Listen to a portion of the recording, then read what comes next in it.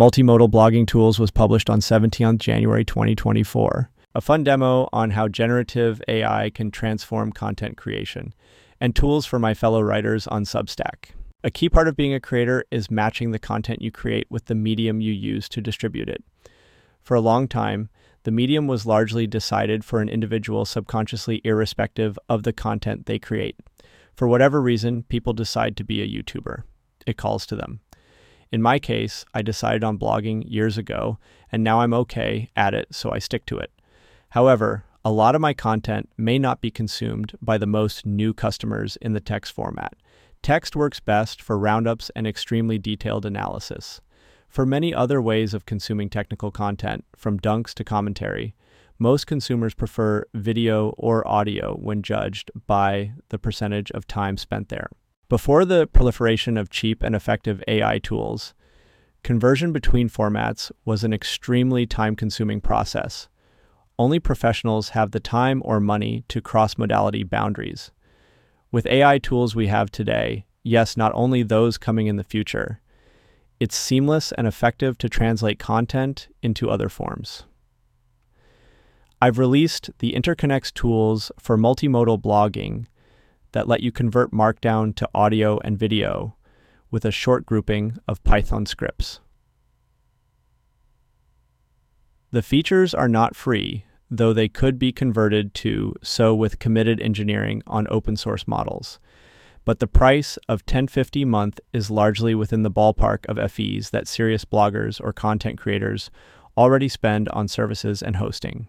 I'm happy enough with my AI tools for generating audio plus video from blog posts that I'm sharing this post in hopes that some more writers, particularly a few covering AI, decide to give it a shot. I've heard from multiple people that it's much better than the built-in Substack voice. The key feature is that you can access it from the places you are used to consuming audio from. The code with detailed instructions can be found on GitHub.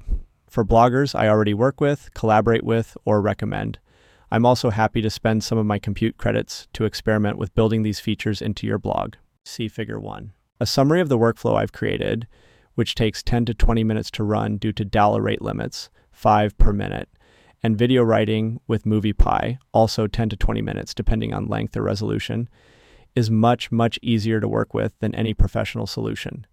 It follows the motto of 90% of the functionality for 10% of the cost. See Figure 2. Before we get to the details of what this does and examples, let's start with the motivation for building this suite of tools. State-free, passport, and wonderful customer experiences. Like many trends in the newsletter space, this initiative is downstream of Ben Thompson's awesome work over at Stratechery to give users a great experience and optionality on how they consume Stratechery's content.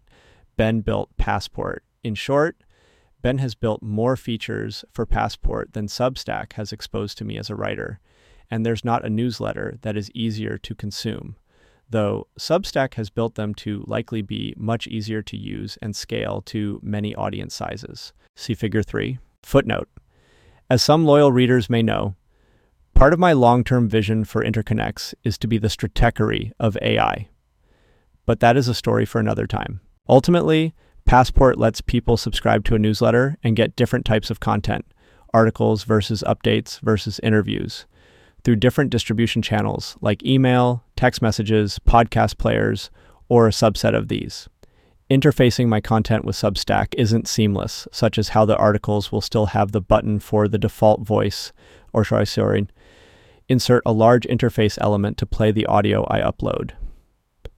I am doing audio separately from a podcast feed within interconnects on Substack, because if I did this, I would have to duplicate every post as a podcast or use Substack's podcast UI for text-centric posts. While a lot of Substack's short-term product features are probably around video, like making paid-only YouTube our TikTok channels, I suspect the long-term vision is for them to have the same set of tools as Passport or what I've built. Passport does many magic things for Ben that I don't have, such as making links in podcast show notes that automatically authenticate a user's account, or paid free user splits on things like podcast feeds, but I'll get there. Ben, if you're reading, I'd love to beta test your tools. The videos from interconnects can be found on YouTube, and the audio can be found on my Transistor podcast site. Note, I didn't backfill content due to usage costs and basic time hassles. If you compare the first video below to the most recent videos, there's already marked improvement. As with any AI tools, they're still sensitive to prompting. In the case of audio, the prompt is the audio example used to condition the audio model on your voice. I've iterated with different audio clips of myself and different audio filters on the clips I provide as context for the text-to-audio model.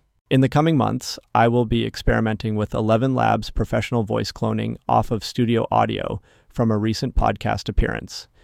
If this is another bump up, I suspect the efforts could be almost indistinguishable from human recording. See Figure 4, wrap up, features, and next steps. The thing is, I feel like these tools are just getting started. In the coming years, text-to-video models will be the norm and just as good as DAL feels now, making the switch to true video rather than frames per paragraph seamless.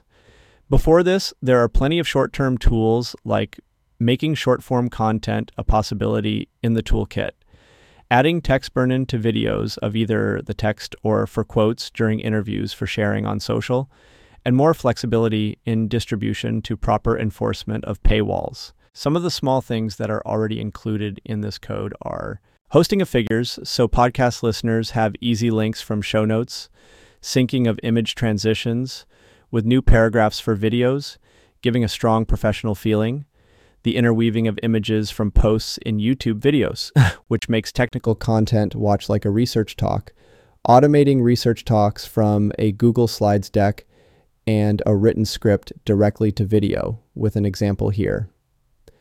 Automatically print chapter stamps. As you zoom in, you'll find even more ways to customize with the detailed file creation and organization approach. If you're passionate about building this out into an even more advanced tool with different model backends and distribution angles, please get in touch. I'll consider sponsoring the computer costs to do so. At the end of the day, I'm 1 or 2 viral videos away from ending the year with more subscribers on YouTube than Substack. I'll still value my Substack subscribers more given the direct relationship we cultivate, but I cannot deny the value in that growth funnel, especially as I now get more views from LinkedIn than Twitter on a monthly basis.